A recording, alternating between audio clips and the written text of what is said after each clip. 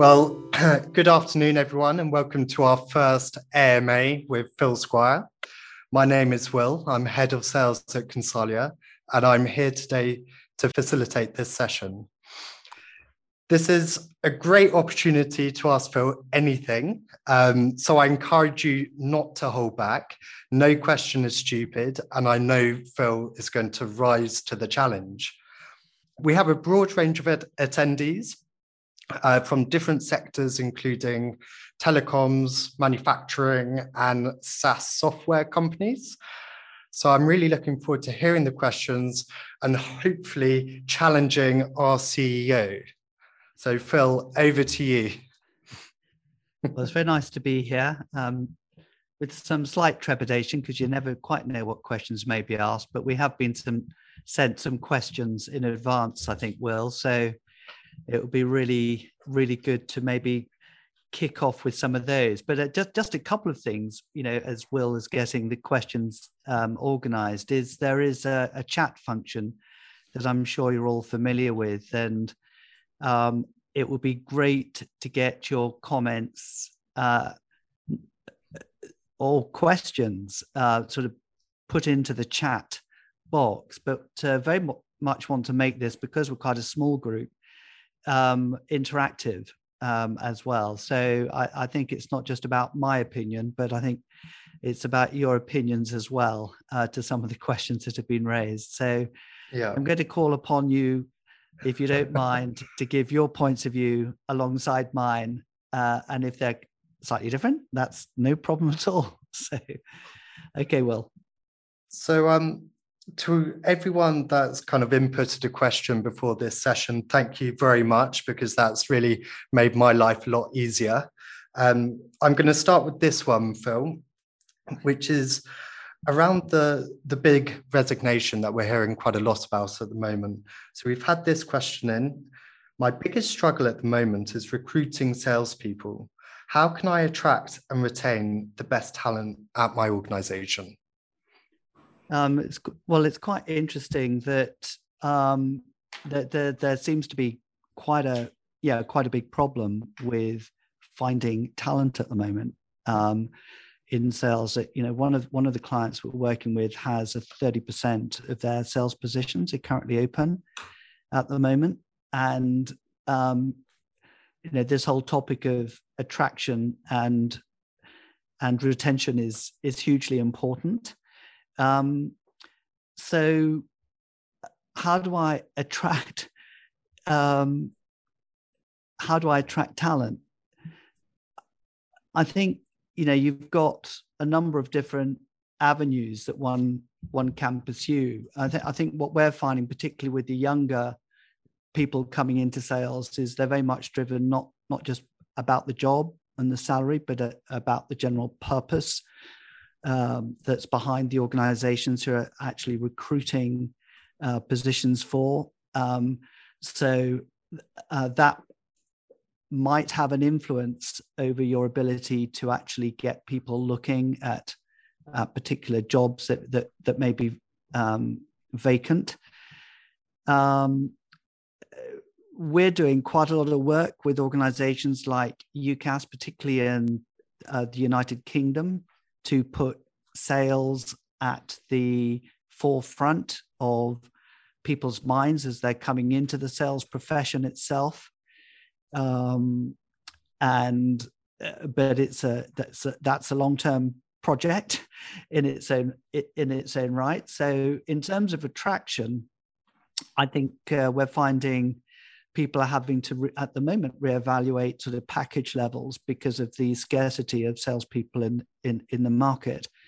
In terms of retention, I think that the pandemic has had a sort of huge impact on people's well-being, the sense of being valued in an organization, and a lot of this is to do with the ability of organizations to really care, support, and develop their salespeople. These are my two initial thoughts. I don't know if we've got any silver bullets to it, but it definitely is a widespread issue. Be interesting to get other people's comments or thoughts on it themselves. It's interesting you mentioned the post-pandemic kind of era as we're emerging out of it, because Ian Jones did ask a question as well around what characteristics and behaviours do salespeople need to adopt in order to be successful in the post-pandemic era. I'm wondering if you could comment on that. I certainly can. And it actually, it's really helpful getting these questions in advance, because it gives you a little bit of time to kind of get your thoughts together. But I know that when the pandemic hit, we produced a thought paper, if you like, a concept about how we felt the situation for salespeople and their relationships and customers might change, and how they needed to adapt their behaviors. And I'm just going to share my screen, if I can, to see if I can. I don't know if you can see that, Will. Yes, I can see it. It's the kind of space curve. And this might be for Ian and others who might be interested in this particular question. But I think the context of where we are today in the pandemic, and therefore what salespeople need to do, could be discussed in the context of what's happened over the last 2 years. When COVID-19 hit us a couple of years ago, I think we saw many companies go through different phases of, if you like, survival through to a sort of emergence. If I just talk very briefly through these phases. So the survive phase was very much concerned with, protecting cash, sort of trying to get our heads around what the implications would be of the pandemic to the way we do business. And it's very much about cost stabilization. And I think if we were in, at this stage of the pandemic, which is really early on, as a salesperson selling to customers, part of what we would have been doing at that stage is sort of speaking to customers, hearing what challenges and problems that they were going through. Probably as a customer, you may not be open to initially any sort of new ideas at this stage, because it was very much about damage limitation. You had a situation where organizations were potentially going out of business, supply chain being affected. Again, from a customer perspective, looking at, what's going to be our key strategy moving forward as far as our key suppliers and partners are. And knowing that, maybe we're into 6 months, a year of the pandemic at this stage, we know that the world is going to change. There's going to be this sort of new normal, but how are we going to transform? And so the relationship that customers and I think salespeople were having at this stage was one of sort of exploration, realizing that there was going to be a shift in mindset required, but not quite knowing what the future was going to look like, because it was all so new and so fresh.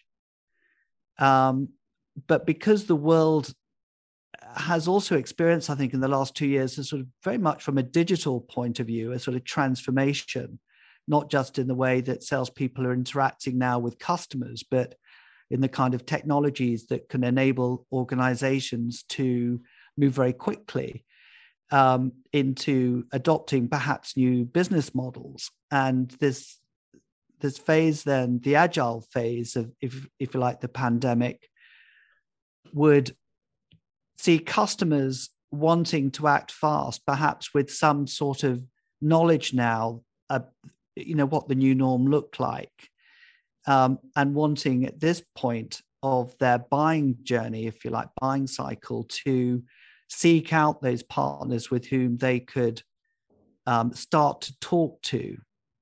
Of course, this is a huge generalization, and each customer is going to have reacted to the pandemic in different ways. So I understand this is a kind of a generalization, but I think it's across many of the customers that we've worked with. We've seen this in action, and we've seen this actually happening. So if I pick up from the agile phase, then we move into a phase which is very much around co-creation, because businesses have had to move so quickly and so fast. We think that the relationships they have with partners and suppliers and salespeople becomes very creative, and we move into this sort of co-create phase, which is grounded in trust, a trust that the salesperson really understands, the business, the people, the relationships have been tested, we can trust you. But with an added layer of creativity and sort of strategic thought that in a co-creation phase enables salespeople and customers to work together to potentially create new solutions. It's a very sort of an adaptive environment. And then out of this, hopefully to emerge kind of stronger. And we put here the word purposeful and grateful. I come back to sort of purposeful a bit later. So this graph this chart was put together at the beginning of the pandemic. So Ian, to your question, what about the post-pandemic era? The context through which we've been through, and the context through which relationships have strengthened and weakened during this kind of process, suggests that the salespeople in the post-pandemic phase who are going to succeed are those that have actually helped their customers through this change curve, where those trust levels have been established, and who've gone beyond the trust to create that sort of strategic conversation with customers, which leads to added value. And this links also, and I'll pause because Ian, I'm sure you've got your own point of view on it. This kind of leads also to some of the work that was done pre-pandemic by Dr. Julian Birkinshaw, who's at the London Business School, who talked about sources of competitive advantage and was suggesting that emocracy and adhocracy, emocracy, this is the emotional attachment between a company and its suppliers, is going to become more important in the post-knowledge era. And adhocracy being this ability to think quickly on your feet. And I think that where we're at now is very much in that world where the emotional relationships that are created through trust and creativity and sort of being bold and correct, we talk about tactful audacity, are becoming even more important moving forward. Ian, shall I pause there and give you a chance to comment? Phil, I'm very grateful for you sharing this chart because it certainly reflects some of the things that have happened in South Africa that have impacted my clients, both people who are customers and salespeople. And I think it's brought into very sharp focus some of the anomalies in the role of salesperson that have grown up over many decades. I have to declare that I'm a salesperson by profession, so anything that I say generically about salespeople is not meant to downgrade the function or individuals carrying out that function in any way. But when I used to talk to people about their experience of salespeople and how they would describe salespeople, if they were non-sales professionals, it would be some version of ignorant, lazy, and overpaid. Yeah. And it seemed to reflect that many salespeople out there didn't really care about their customers, didn't really care an awful lot about their products, but were very target driven and were looking to make their target as quickly and easily as possible and reap all the benefits that went along with that. Now, come this COVID experience, which you had so beautifully described in that chart, the time that customers were prepared to spend with people of that ilk reduced to almost completely zero. And the things that salespeople thought they were good for, like conveying information that the customer needed, the customer had accelerated the move to getting all the information that they need from the internet and from published material online. And they had also got to use social media much more as a platform for getting comparative information about what was out there and what they might select for solutions for themselves. So it became a bit of a story whereby the customer was looking for the kind of contribution in the agile and co-create phase that you've illustrated in that chart. And didn't find too many takers on the sales end of the equation. And I think that the outcome of that, certainly in some cases that I've observed in South Africa, is that there is an enormous amount of confusion among salespeople as to their new role, if I can put it that way. There is a gap widening between salespeople and their management who are saying, hey guys, this is the target, go out there and sell, and bring in the business because we need it for our survival. And I'm not at all surprised that there aren't a lot of people rushing to become salespeople. And I am noticing a trend here in South Africa, certainly, of people moving out of the profession because it isn't what they were used to, and they're not quite sure where it should be anymore. And there aren't too many people giving them the guidance that they would like and that they would need on how they need to reposition themselves. Well, that's really interesting. You raised, again, quite a lot of sort of points. I wonder if any of the others on the call would like to kind of chip in and comment on what Ian has just described as the situation in South Africa. Yeah, I can add a comment there, if I may, Phil. Yeah, Ryan, of course. Yeah, I was very similar experience. And as you know, I've been doing some of my own research over the last few years in this space, and it aligns pretty much to what Ian was just out describing. So if you describe what's worst about the profession, I think Ian did a very eloquent job there.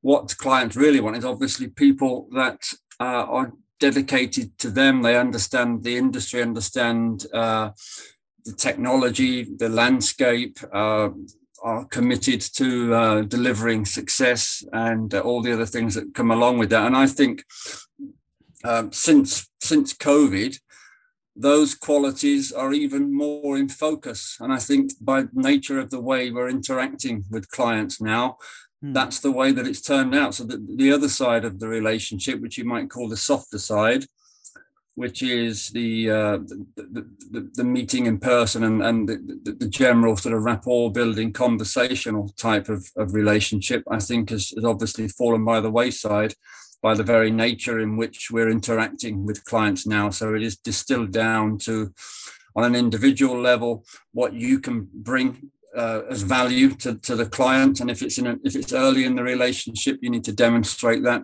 and that's your opportunity to do that. And from your organization, the vendor organization perspective, it's about how they're understanding and proposing to solve the problems. So really just aligned to what Ian was suggesting there, that it's focused on bringing value to the client more so than ever now. So I think that's the big shift. Yeah. And I wonder if I will, if I can just add one more comment. Absolutely, yeah. To that.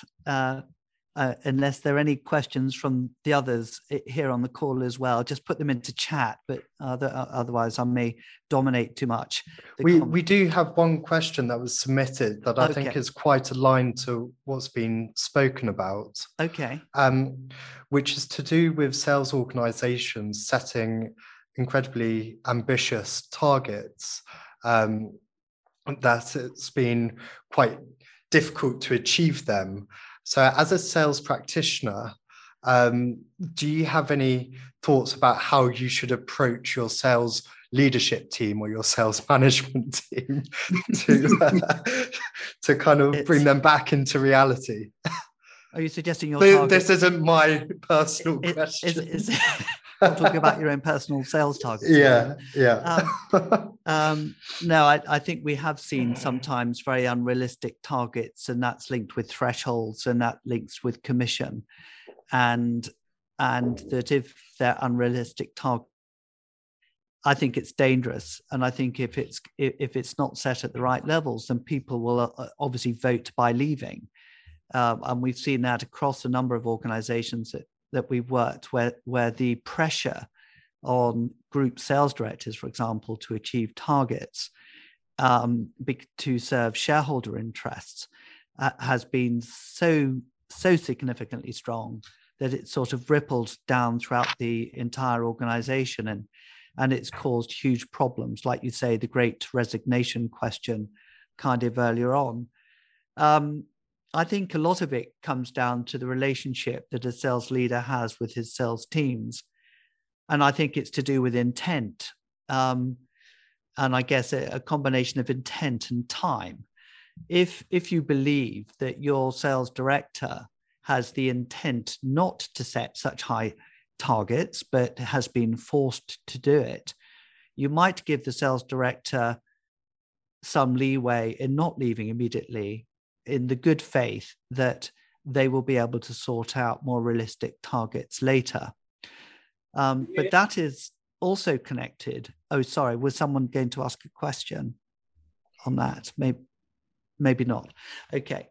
But I think that's also linked to purpose, because if you really believe in the purpose that your organization is setting out to achieve, you will then, it's more likely to drive loyalty and patience with dealing with some of the frustrations that you may encounter with rather rigid processes and perhaps unrealistic targets. So I think the last couple of years has been a huge learning curve for both leaders as well as salespeople.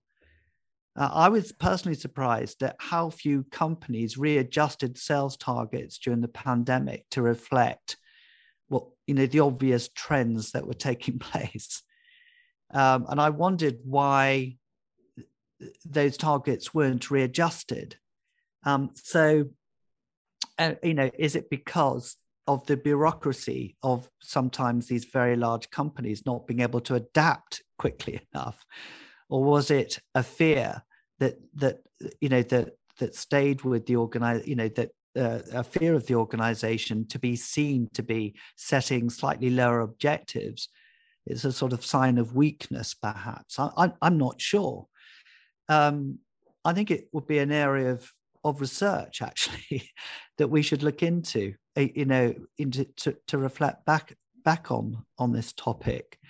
But if I could add just one other comment about this, which is to do with purpose. And I think that we are seeing a shift at different levels, at a macro level, with economists suggesting that traditional forms of capitalism and capitalistic thinking does not serve the best interests of humanity and the planet. And you're seeing organizations like BlackRock making statements about not investing in organizations that don't have a strong CSR policy and KPIs around it. And I think directors are being held more to more account on the less tangible aspects, perhaps, of the businesses that they're running. And I mean, I think this has got a lot of time yet, to see how this is going to fall out into this sort of pressured sales world in which we live. But I think, to your question, Ian, about what skills are required, I think that salespeople need to be very much in tune with not only the purpose-driven agendas of their own organization, but also of the customers to whom they sell, and that appreciation of purpose, and it's linked with the solutions that salespeople sell, are going to become increasingly more important in this post-pandemic world in which we live. So I think I've answered Ian's question as much as we can on that. Thank you, Phil. Yeah, thank you. It's great debate on that one. Great. I've noticed Ryan's having to jump on another call, but he did submit a question, which is, what is your advice for a client serious about developing a key account management strategy? And what are the pitfalls that you need to avoid? What is your advice for a client serious about developing a CAM strategy, and pitfalls? God, I think it starts with segmentation and really being thoughtful about which customers would you, first of all, deem important enough to be called a key account, because we know that the actual cost of setting up an effective key account strategy or key account teams is very high. So I think it would start with a set of criteria that you would establish as a filter through which to do that kind of selection process. A key account may not necessarily be your biggest account because of the nature of relationship you have with them. They may see you as more a transactional kind of supplier, and it may not lend itself to the kind of full support structures needed to support a key account in a strategic sense. So I would start with segmentation. I think one of the things that is a bit of a challenge with selecting key accounts is the buying cycles that those key accounts have. They tend to go through cyclical phases of spending a lot of money and then going quiet, maybe for a couple of years, and then coming up for another sort of reinvestment, if you like, in the kind of solutions that your company's provided. I think the pitfalls to avoid is sometimes the complacency that could be driven with some of the short-term KPIs that are set around key account management, which encourages perhaps key account teams to take their focus off the boil because they can't see one of these big sales opportunities coming their way. And I think that what we're now beginning to see with the advent of account-based marketing, coupled with key account managers, is being able to see ways of keeping your brand in front of your key accounts through the duration of various buying cycles that they're likely to go through. And I think this is a relatively new area in terms of looking at the science that goes behind key account management and key account strategies. So Ryan's question, he's not here to sort of comment on that question. So that may be quite a quick one for me to kind of answer, unless there are other people who would like to comment on key account strategies. But I'll leave it for there as he's left the call. I think we can move on to another question. Sure. And I'll just pause here before I fire another question to invite any of our attendees to put any questions in the chat function. Is there any comments or reflections on what Phil has just said? I can see that we have some of our apprentices actually as part of our attendees. So I just wanted to welcome Luke. Luke, I believe you're from Ensono and have recently joined our program. And I just wanted to say thanks for submitting some questions. I will read them out, but if you have any kind of feedback for Phil, please be my guest. So Phil, actually, we're kind of taking a step in a slightly different direction. But when looking back at your career, because you've been working in sales for quite a number of years, what were some of the key decisions you made that were pivotal to your success? Golly. That's from Luke. I think it's. Let me just go back to some of the notes I made on this question, because it's a very interesting. It's always interesting to look back. When I started off my career, Luke, I was actually in banking. I worked for one of the very large international banks, and I left what was then a very sort of steady career role for one which was then in sales, my first kind of sales role. And I suppose that decision to leave banking for a much more entrepreneurial kind of lifestyle was a key decision. And didn't take me long to actually make that decision, because I knew that I just didn't like working for a big corporation. And so moving into sales was one of the key things that I learned a lot from, and it links a little bit about to one of the questions later on I can see that's been posed. At quite an early stage, I decided to set up my own company. So I think I moved out of banking into sales, was in sales for about 4 years, and then I started my own business. And I think that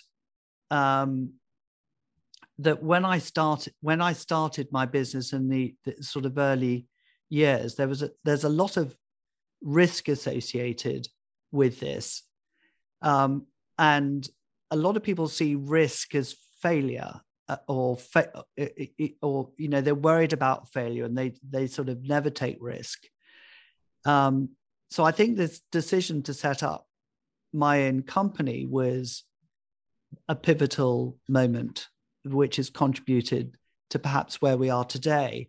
And a lot of my early decisions were not particularly lucrative. It was, I failed a lot. And I think that I've never seen failure as being negative. I've always seen it as being something that you can learn from.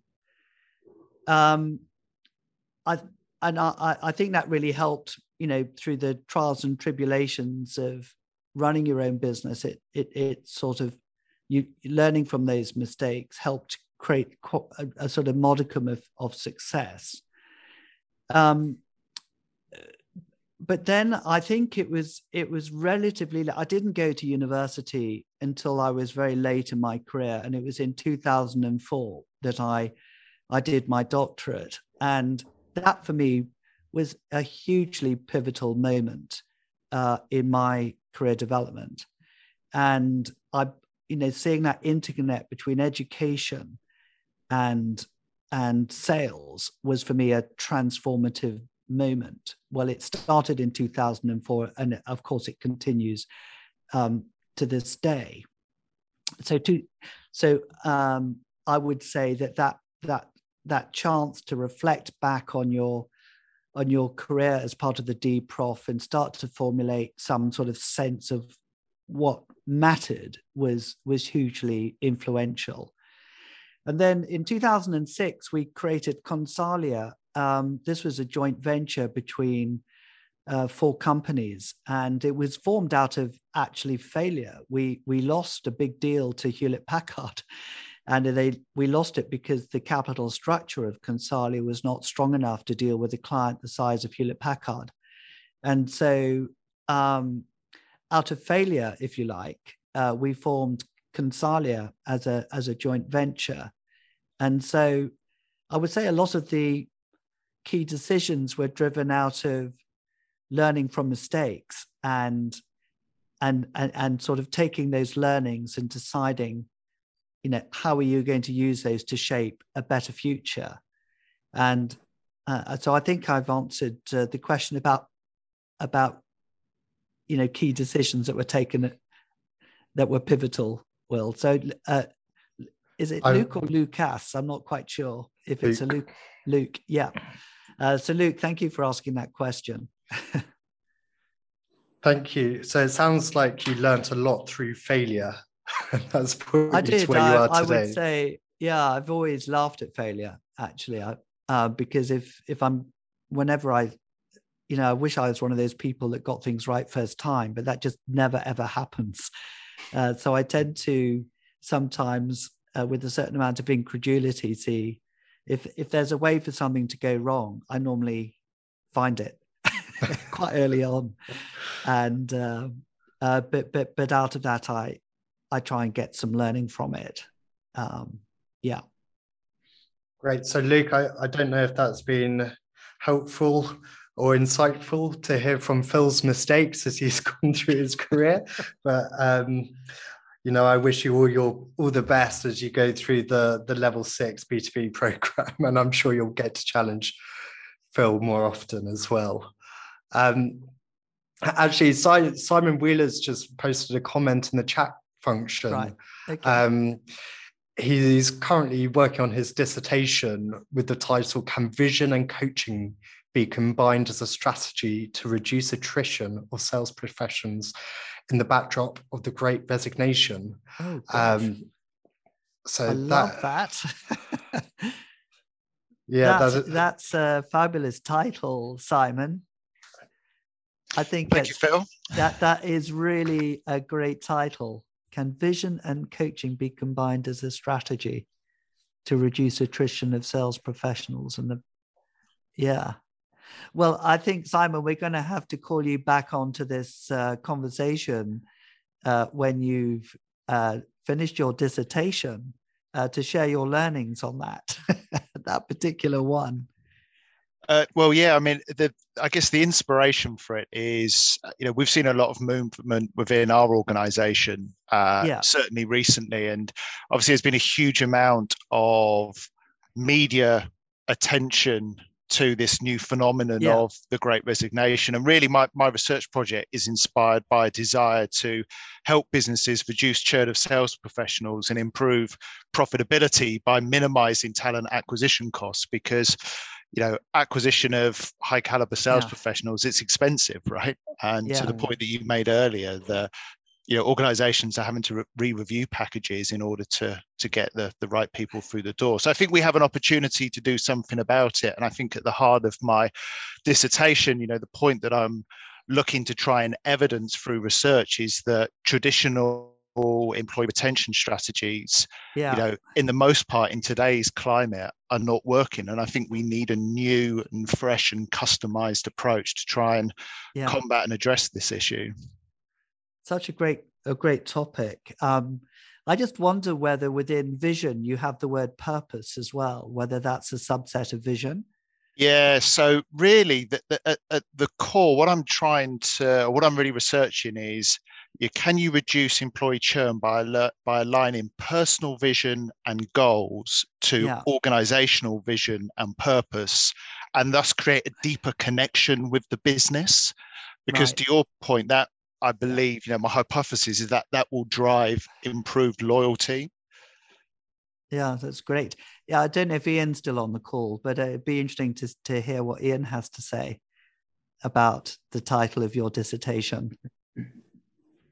Yeah, it fascinates me because ever since 2012, when Gallup first started to publish the findings of their research, which showed that the global workforce was, to a very large extent, a high percentage, in excess of 65%, disengaged, either actively, by which they meant people are out there deliberately sabotaging the organization, or at very best have got their CVs out there, and passively doing only that which was necessary to ensure they got paid at the end of the month.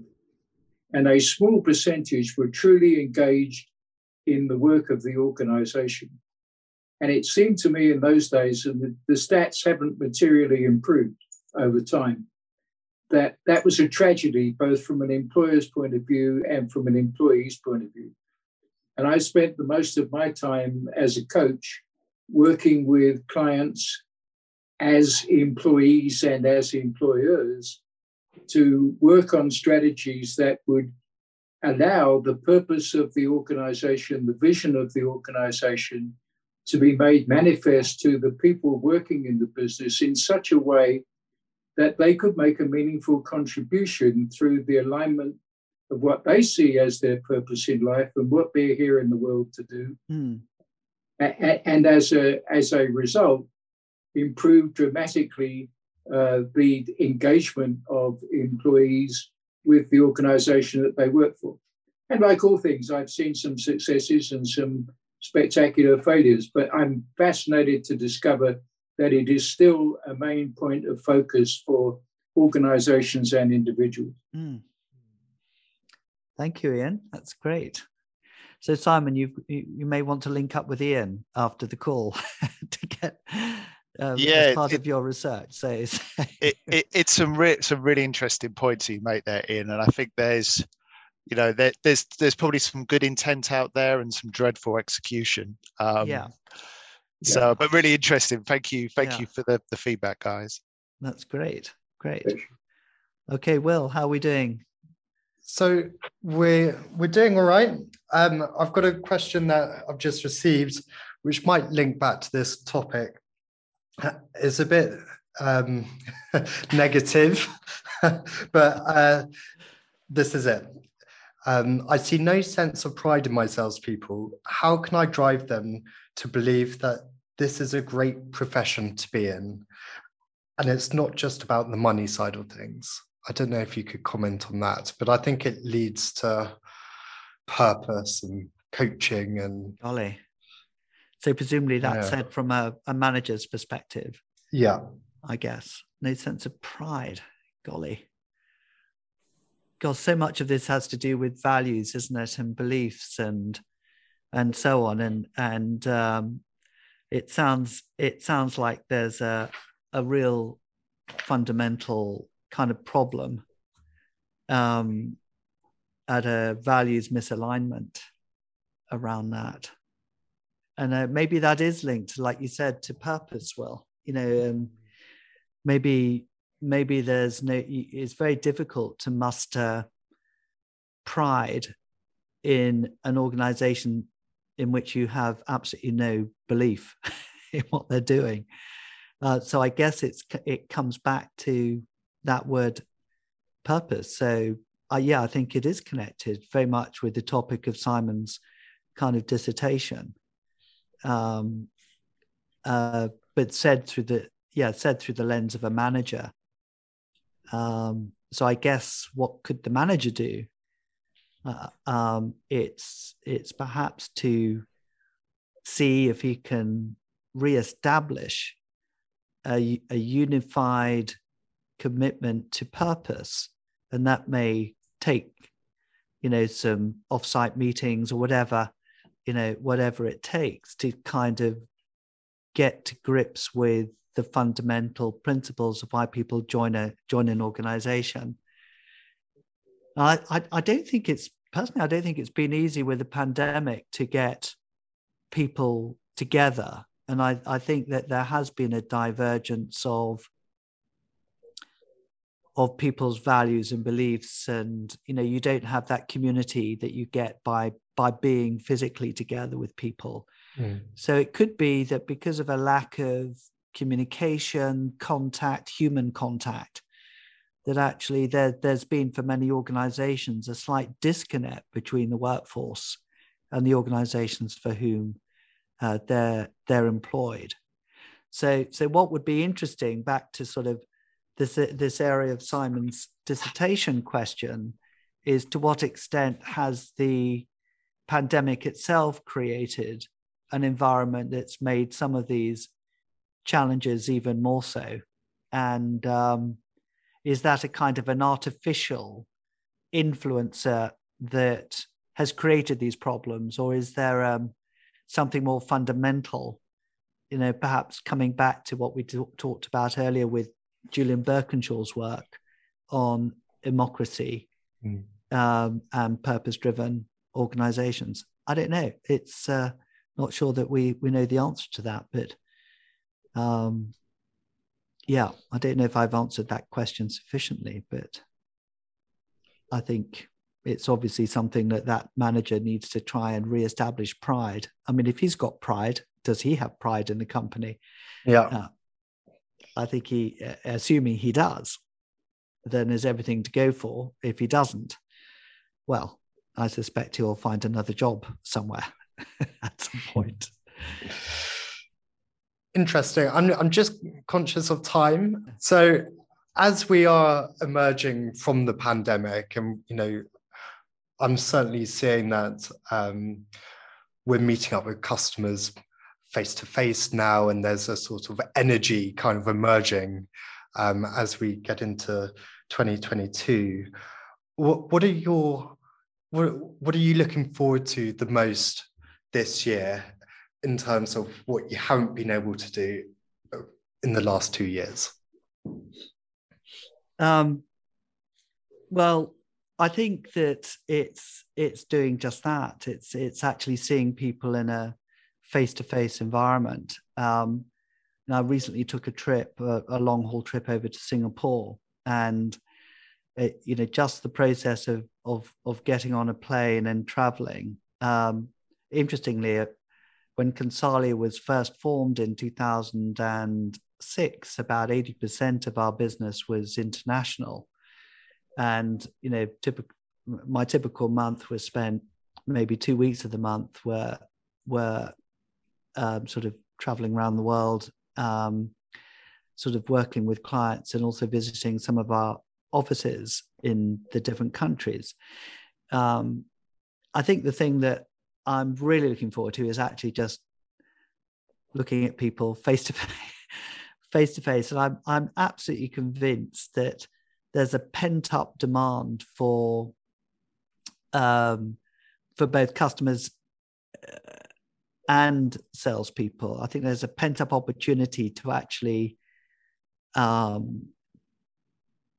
be ahead of the game by getting out there quickly and actually not relying on Zoom or Teams for meetings, but actually meeting people in person. So that's what I'm really looking forward to. And it started to happen already, and I'm really looking forward to it continuing. That's great. So am I. Caroline has actually put a question into chat. So what's your view on the concept of non-quota bearing salespeople? God, Caroline, that's such a great question. I love that question. Okay, so there's a non-quota bearing salespeople. There's a school of thought that one of the great levers for driving sales performance is the KPIs driven around quota bearing targets and so on. And it's definitely a tool that's used at a strategic level, to get people focused on the things that the managers need to the key objectives. And it's like an escalation. It starts with, how people get remunerated at senior level, and it filters all the way down through to the salespeople. I have to say that I think that in many cases it drives a non-client centric behavior.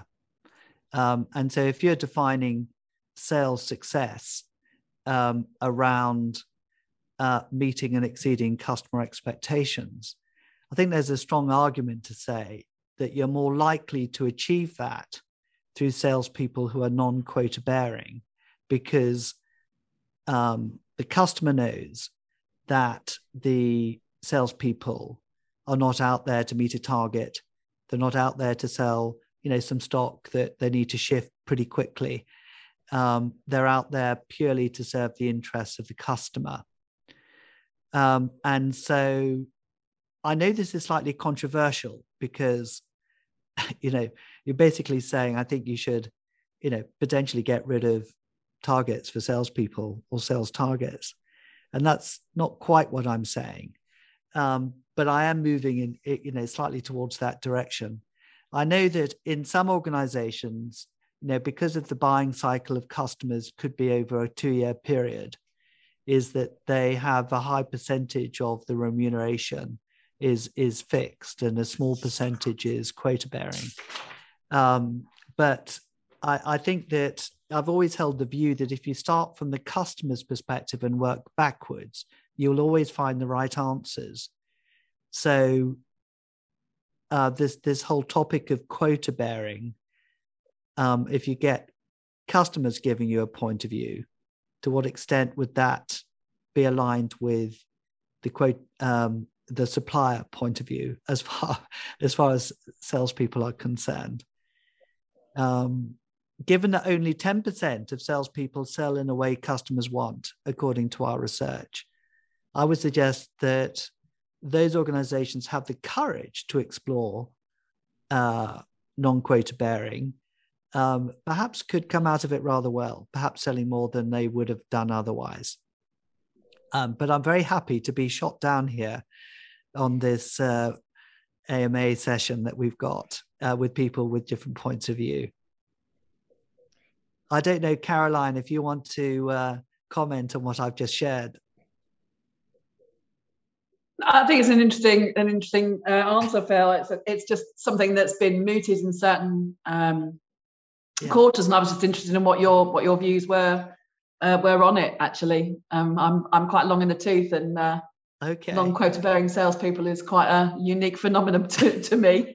Do you know there's a fabulous book which is sort of Zen and the Art of Archery. I don't know if you've come across it. It's a serious book written by a German philosopher who went out to Japan, and it was about it was literally learning how to fire an arrow to hit a target, and he describes the frustration he had in the first sort of 4 years of learning to become a master archer. The first 2 years were just about breathing and pulling the bowstring. It was nothing to do with the target. And the master that was coaching him never looked at where his arrows went. They simply looked at what it was that he was doing to hit target. By the end of his 4 years, he hit target all the time. So I'm kind of interested in this whole notion of leading and lagging indicators, which is kind of connected to this non-quota bearing kind of concept. And if you're doing the right things, the results will follow. But I suspect, and we tend to start at the whole topic of values and beliefs. If salespeople are acting in the right way and doing the right things, the right results will follow. So if your reason for quota bearing is driving behavior, I'm not sure that you should use remuneration necessarily to force it. I think you should look at other areas. But I suspect a combination of the both is what to look at. And I think we're more in favor of company performance bonus schemes rather than individual performance bonus scheme. So you're all sharing in the success of the organization. But I know that this is a kind of maverick view, and it's just a point of view I've got. And I'm not sure necessarily it works in every organization that we work with. Sorry, Caroline. What do you think? Do you think it's a risky idea? I'm interested to put it into the group and see if people agree or disagree with your comments. Yeah, love the debate. Yeah. It's put it to the vote. Yeah. Put it to the vote. No, it is. It's really good. It's a really good point. I mean, we don't have quota-bearing salespeople inside Consalia. We work towards a company scheme. And that was because at an early stage, we saw it drove individualistic behavior, and we felt that wasn't in the interests of our customers. But that's us. It's not necessarily the case with our customers. So really interesting debate, Caroline. I'd love to follow up on this with you at some point. Great. Okay, well, I'm very conscious of the time. We're reaching the hour. Just wanted to say a big thank you for everyone that submitted questions and engaged throughout this AMA with Phil. We would be delighted if you could share feedback and whether or not this was useful, because we're planning to do a few more of them throughout the year. And so, yeah, just on behalf of Consalia, thank you very much. Phil, I don't know if you have any comments you want to say? No, just thank you. I've really enjoyed the conversation and the free-form questions in particular, the ones that come out of the blue. Yeah. We've covered a lot. Yeah, we have. Yeah, thank you so much, everyone, for joining. It's been a pleasure from our point of view. Thank you. Yeah. Thank you. Bye-bye. Thank you. Bye. So what's your selling approach like? Are you selling in a way that your customers want to be sold to? From our research, only 10% of salespeople sell in a way that customers want. But what do customers want when they're being sold to? It's no secret that here at Consalia, we've embedded the sales values and mindsets that customers want to see in salespeople into everything we do, from our sales business school through to our sales transformation offering. So how do you know whether or not you've got them?